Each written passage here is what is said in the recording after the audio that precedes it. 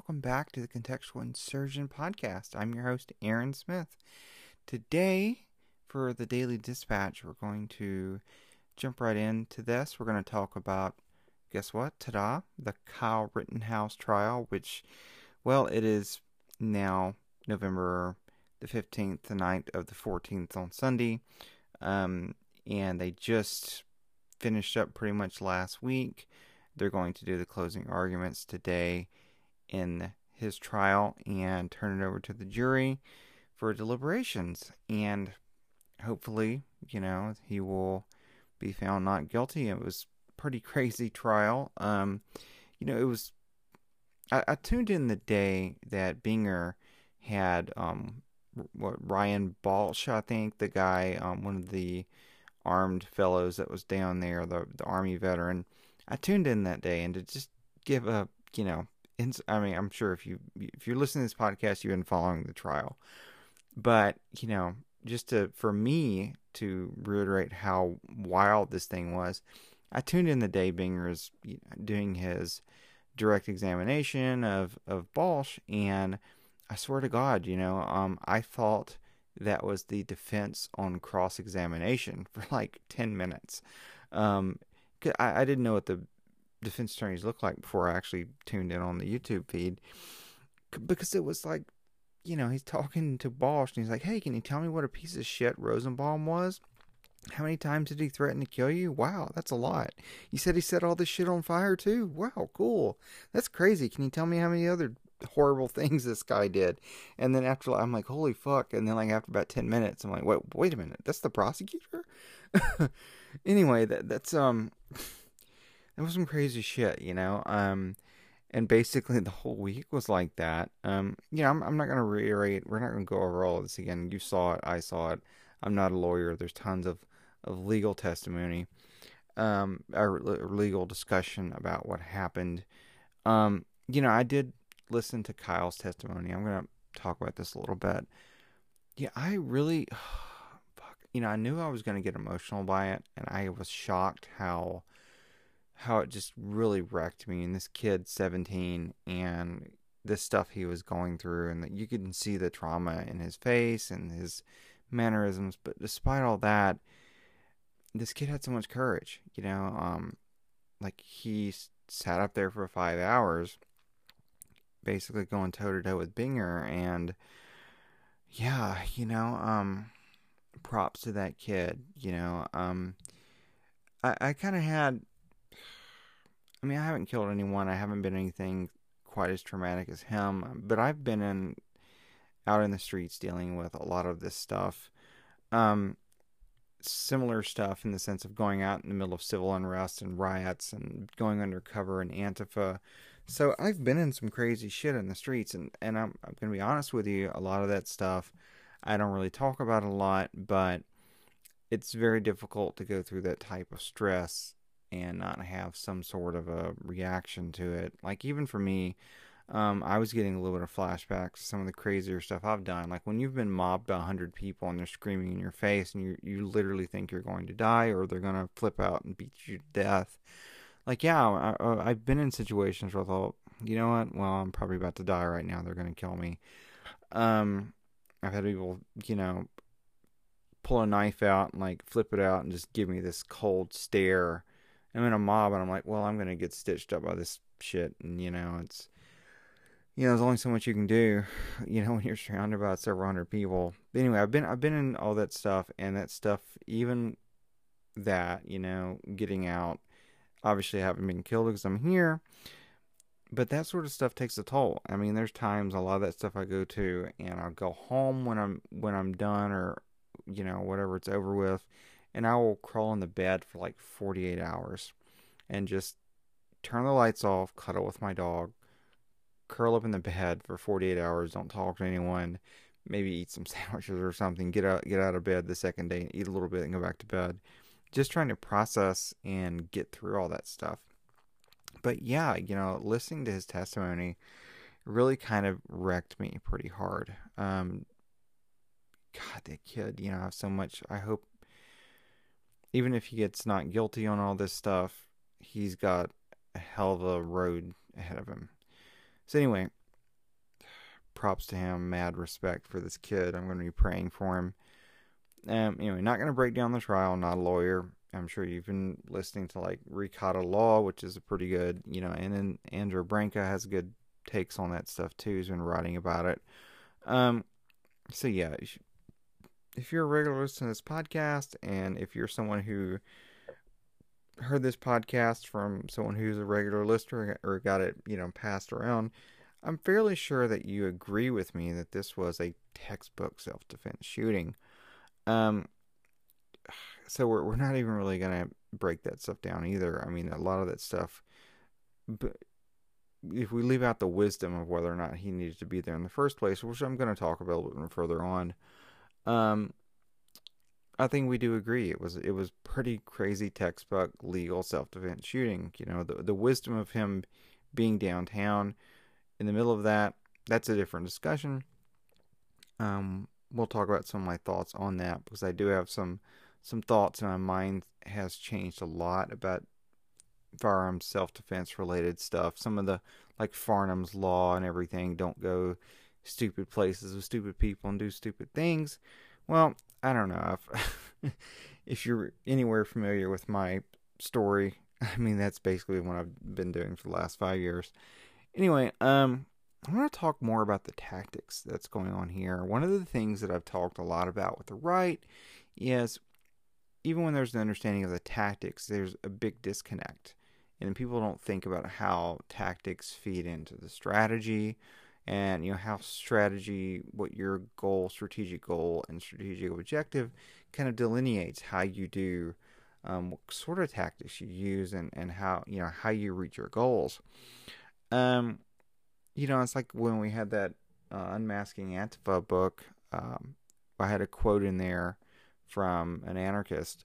He was Lusbert's Strategy and Tactics for Revolutionary Anarchism, and this quote was basically, tactics or the choices we make to reach a position of intermediate advantage that move us closer to a strategic objective. So that's the thing, and I've talked about this before, like in my Be Ready magazine articles.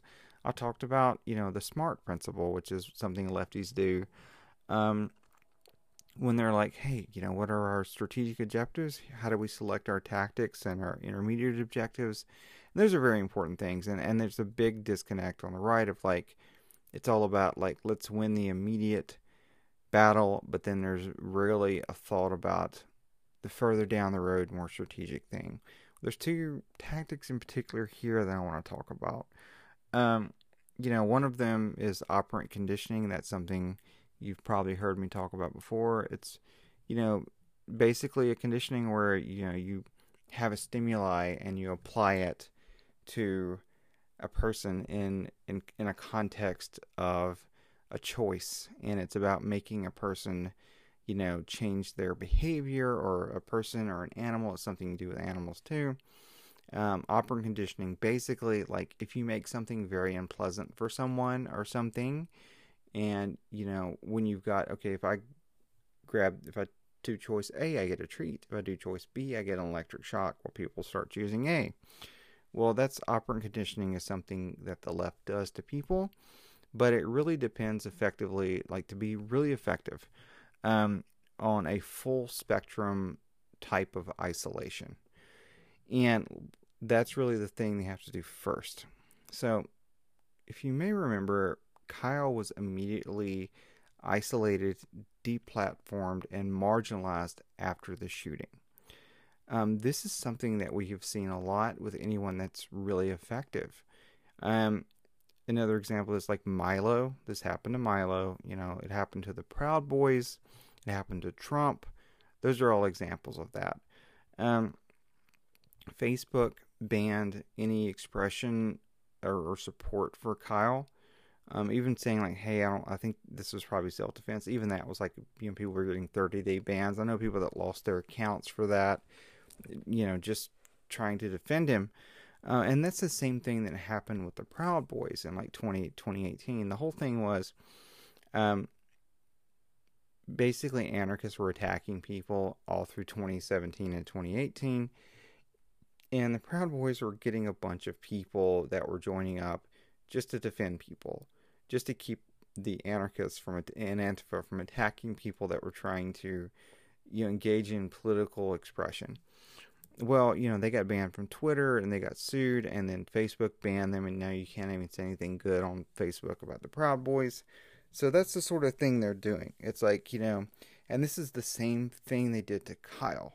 This is the same playbook they're running. The thing is, they're absolutely terrified of any effective resistance, any effective opposition. They're terrified of that. And as soon as they sense anyone like that, whether it's the Proud Boys or whether it's like Kyle Rittenhouse, they're going to crush them. If it's someone that they can identify and isolate, and they'll go after them and they'll crush them. Cut off communications and financial support, then attack people civilly and criminally, while only allowing negative talking points about this person to propagate. You can go on Facebook and shit talk Kyle Rittenhouse and the Proud Boys all you want, but you can't really make any big positive statements that catch any notice, because you'll catch a ban for that. So, and this also goes into it too. One thing that happened with Kyle, not only all that stuff happened, but, people were getting deplatformed to try to raise funds for them. And then, they had the Gives and Go that finally were raising money, and they got hacked. And then, they got hacked, and their donor list got released, and people started getting fired. And that's another thing of it. You can cut someone off, and it's all about layers and adapting. You cut someone off communications, you isolate, deplatform them, marginalize them, cut them off financially, and then anyone that tries to help them, they attack them too. Some people were donating like $25 and people were getting fired for that. They would pull up their information, like these hackers. Like, these are people that were committing federal computer crimes and releasing that information to the media, and the media were getting these people fired for donating to Kyle. So yeah, all that stuff, and then, this is all about crushing people. They need to isolate people, and they want to crush them as an example. And that leads into the operant conditioning. You're like, holy shit, I don't want to wind up like the Proud Boys. I don't want to wind up like Kyle, because, I'll get totally cut off from everyone. No one will be able to help me, because these people will attack anyone who tries to help me. So it's a multi-layered thing. So yeah, when you isolate someone, you make them vulnerable. The person is vulnerable, and they put them through absolute hell. And that's where the operant conditioning part comes in. And that is, people are like, wow, what if I go downtown? What if I donate money to someone and they get hacked? And then, I get doxxed and fired because I donated to someone who got canceled. So people are really afraid of that part. So people are basically afraid to stand up because, that's what the operant conditioning works. That's what I've described before there. And that's what happened to Kyle. That's what happened to the Proud Boys. That's what happened to Trump. And that makes people afraid to stand up. But that, that part works so effectively because, and the isolation, the full spectrum isolation works. Those two things work so well because, honestly, and this is where I'm going to get a little controversial, there's a fetishization of individualism on the right, or actually what people call individualism, but it's not. What most people talk about individualism on the right is atomization, and it's isolation, and it's not healthy. When someone talks about, for me, when they talk about individualism and we're individualists, and that's why we don't work well together, and that's why, I don't like collaborating with people, that's bullshit. And more importantly to me, when someone talks a lot about that, they're basically betraying the fact that they've never really done anything incredibly dangerous for a living in their life. Because I'll tell you right now, I've done some I've had, ship captain stuff, like I've towed drilling rigs and in tropical storms, and I've been in some shitty situations. And I know lots of other people that have, talk to anyone else too that's talked to people that have been in the military or like special forces stuff. they don't talk about individualism. I'll tell you right now, all the times, like I've been on ships that were sinking, I've been in ships that were on fire, and at no point did I ever think, wow, I'm glad no one is here to help me. If you've ever done something for a living really dangerous, you want teamwork. You want people backing you up. Um, the times that I've been in rough situations and I didn't have anyone there to help me, I was thinking to myself, fuck, I wish I had people I trusted here with me. And the times I were in those situations and I did have people like that with me, I was thinking, fuck, I'm really glad I got people I trust here with me. Human beings are social creatures. We're tribal creatures.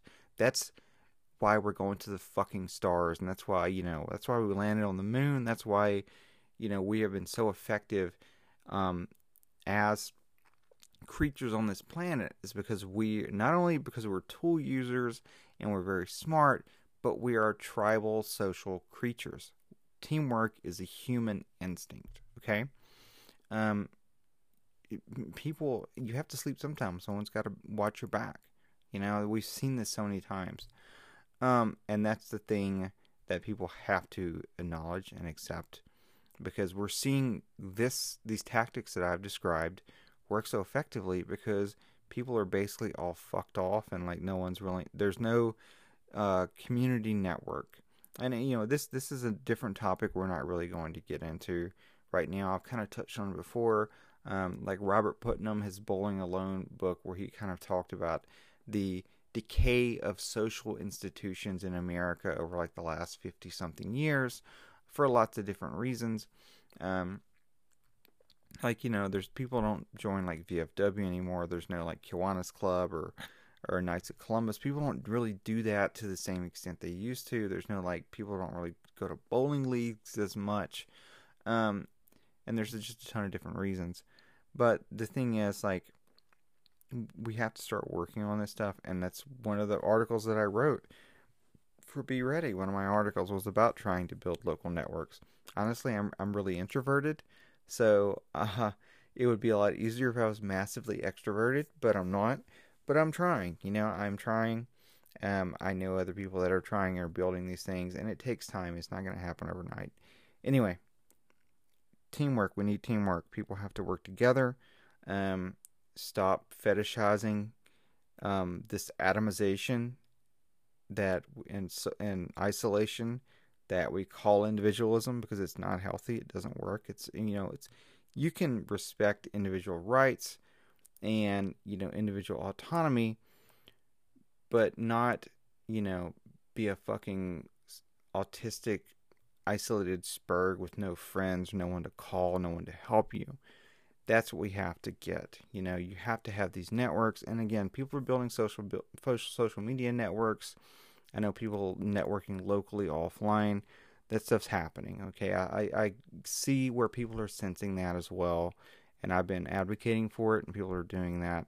It's starting to happen, but that's why that stuff works. Okay, so let me talk about something else here that's a little bit more controversial.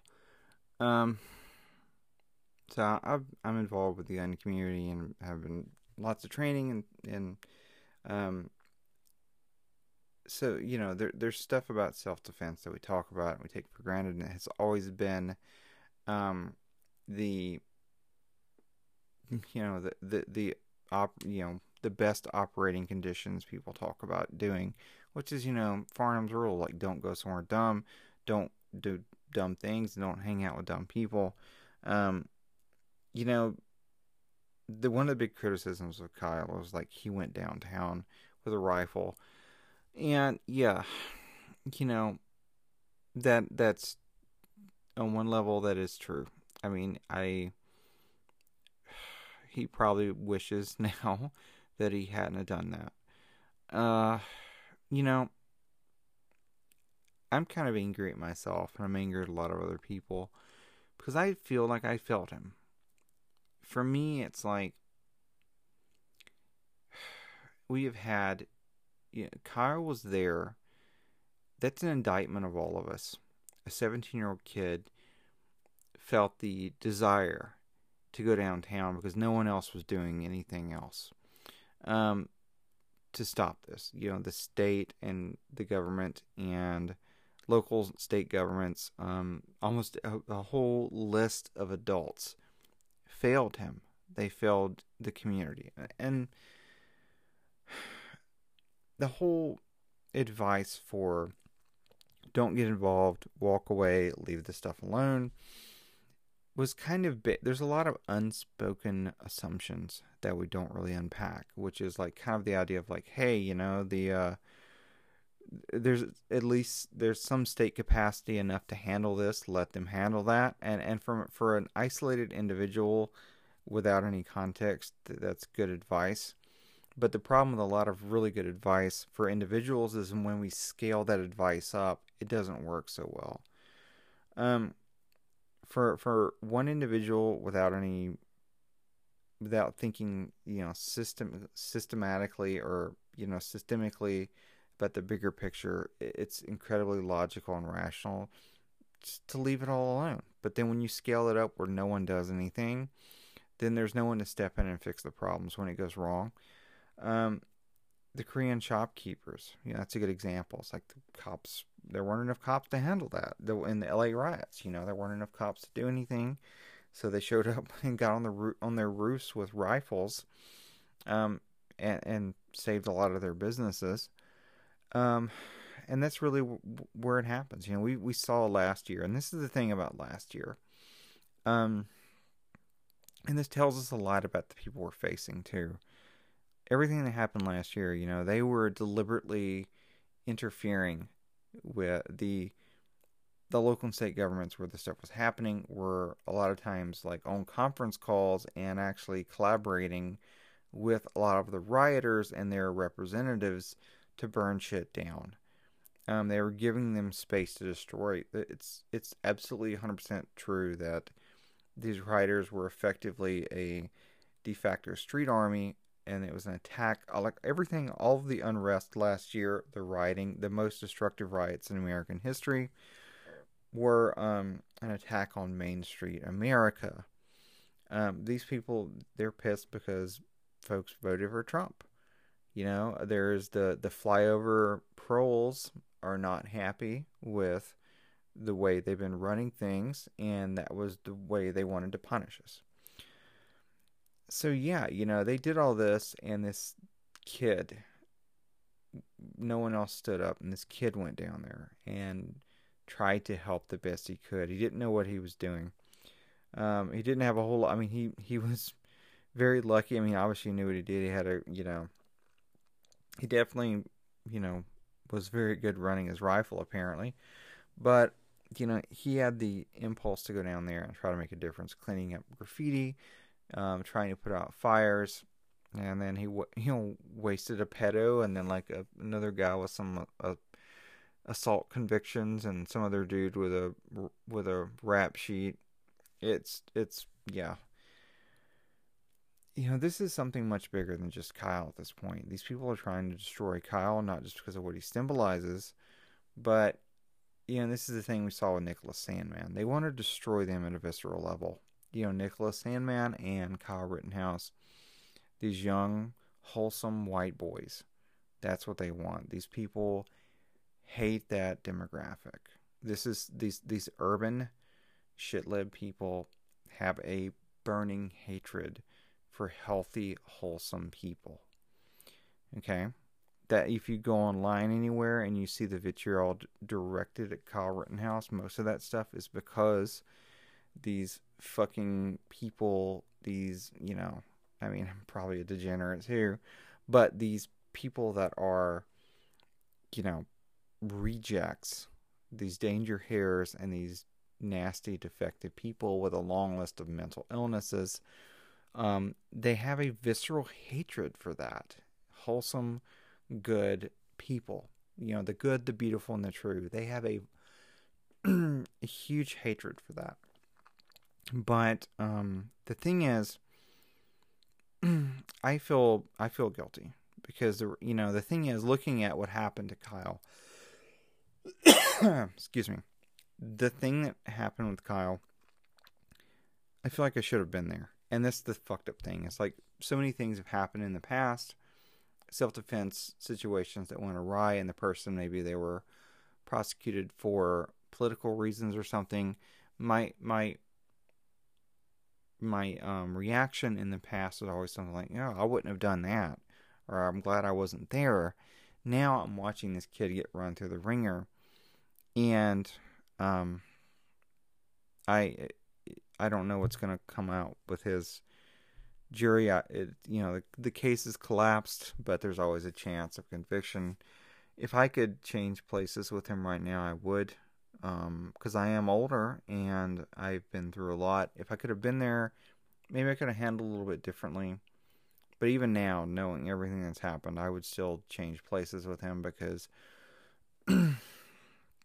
part of being an adult, I think, at this point is learning to accept responsibility for these sorts of things. And we have to step up and protect these people, these kids. Because the reality is, we failed Kyle because we weren't there. There's a long list of adults that did not take care of business, that did not step up, and it left this 17-year-old young man in a position where he felt like he needed to do something. I mean, the reality is, the older I get, the more I see, the more I start to realize just how thin civilization is. I mean, it's easy to say that. I mean, most of us know that intellectually, but I am coming more and more to the conclusion of civilization is something that is it's balanced very precariously on a knife edge. The things that we're burning through our social capital at this point. Like we're the, I hate to say it, but we are the weak generation. This is the generation, the weak people that make bad times, and we're starting to see the bad times, and it'll be another generation after us that has to set things right again. But I'm more and more convinced now that we are looking, we have taken so many things for granted. There's a book, Ernst Becker, The Denial of Death. And there's a quote in here that I think is very relevant. The fact is that this is what society is and always has been. A symbolic action system, a structure of statuses and roles, customs and rules for behavior, designed to serve as a vehicle for earthly heroism. Each script is somewhat unique. Each culture has a different hero system. Well, the mistake Kyle made was not going down to Kenosha. The fundamental mistake Kyle made was he took us at our word. As a society, he, did what he thought a hero in Western society should do. That's basically what, we had led him to believe. Look at what's going on. Like, this is the stuff, like Alexander Solzhenitsyn, when he talked about, burning in the camps later. Why didn't we get together and attack these agents of the state? Why didn't we fight back? Everyone just huddled and hid, and no one did anything. And that's the hardest thing. And this is part of one of the byproducts of being isolated, being separated and atomized, is we have lost a sense of our agency. We view ourselves as bystanders in history. We're not. We are people with agency. We are people who can make a difference. We can make a change in our personal lives and in our community.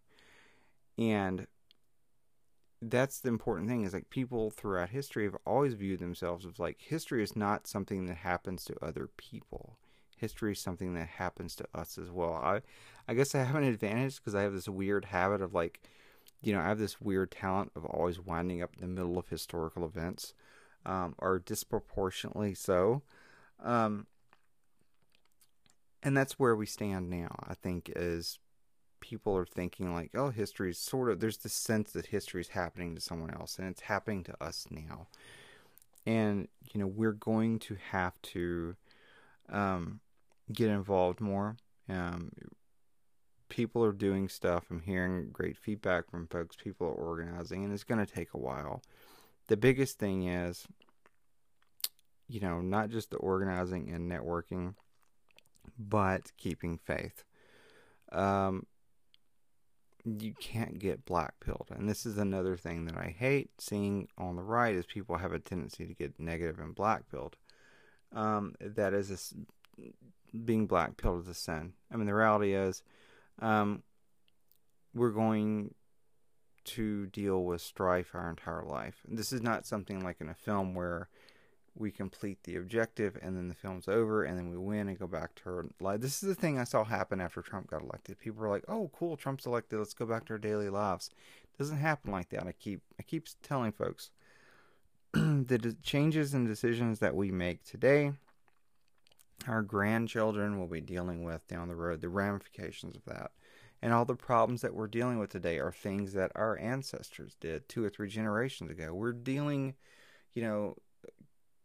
society and civilization is a thing that is, always happening. And we just drop into the flow for our lifetime, and we help change things and make differences. And then one day, hopefully, when you're old and in your bed and surrounded by your family and children, you'll pass on out of the stream, and then someone else, the next generation, has to add to this. But it's civilization and life is like a relay. It's like a relay race. But anyway, yeah, that's the thing, that we have to accept that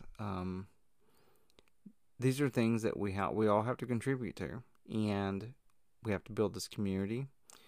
We have to continue building back the frayed fabric of the social capital that we had. And that's actually one of the things that's what's so nefarious about Facebook is Zuckerberg wrote a fairly long piece in 2017 talking about his vision for Facebook, and we see this with Meta now with the VR stuff. He's trying to replace that fabric that I mentioned, the lost social capital, all these social and institutions that we had, these civic institutions. He's trying to replace that with Facebook, which means some sociopathic, weird lizard person asshole, is going to own all our private communications and privatize. It'll be a corporate owned, basically a company town, instead of all the organic civic institutions that we need. Anyway, so I'm going to wrap that up on that. This is the thing. Pray for Kyle. I know that I personally am even more, like I have the opposite reaction to this situation. Like if my neighborhood catches on fire now, like I'm even more likely now, after watching what's happened to Kyle, to grab plates and a rifle and throw that stuff on and go outside and try to make a difference. Because if I don't, someone else will. It'll be some 17-year-old kid that's got a lot to lose. A lot more than I do. And, someone who's maybe doesn't have the skill and the training and the background to handle this sort of thing. But yeah, that's the thing is, we failed Kyle. We failed him as a society and as individuals. And we need to start thinking about what we're going to do to change that going forward. Well, that's it for today. I wanted to do a short one here, kind of touch on some of these things. Thank you for tuning in, and I'll talk to you later.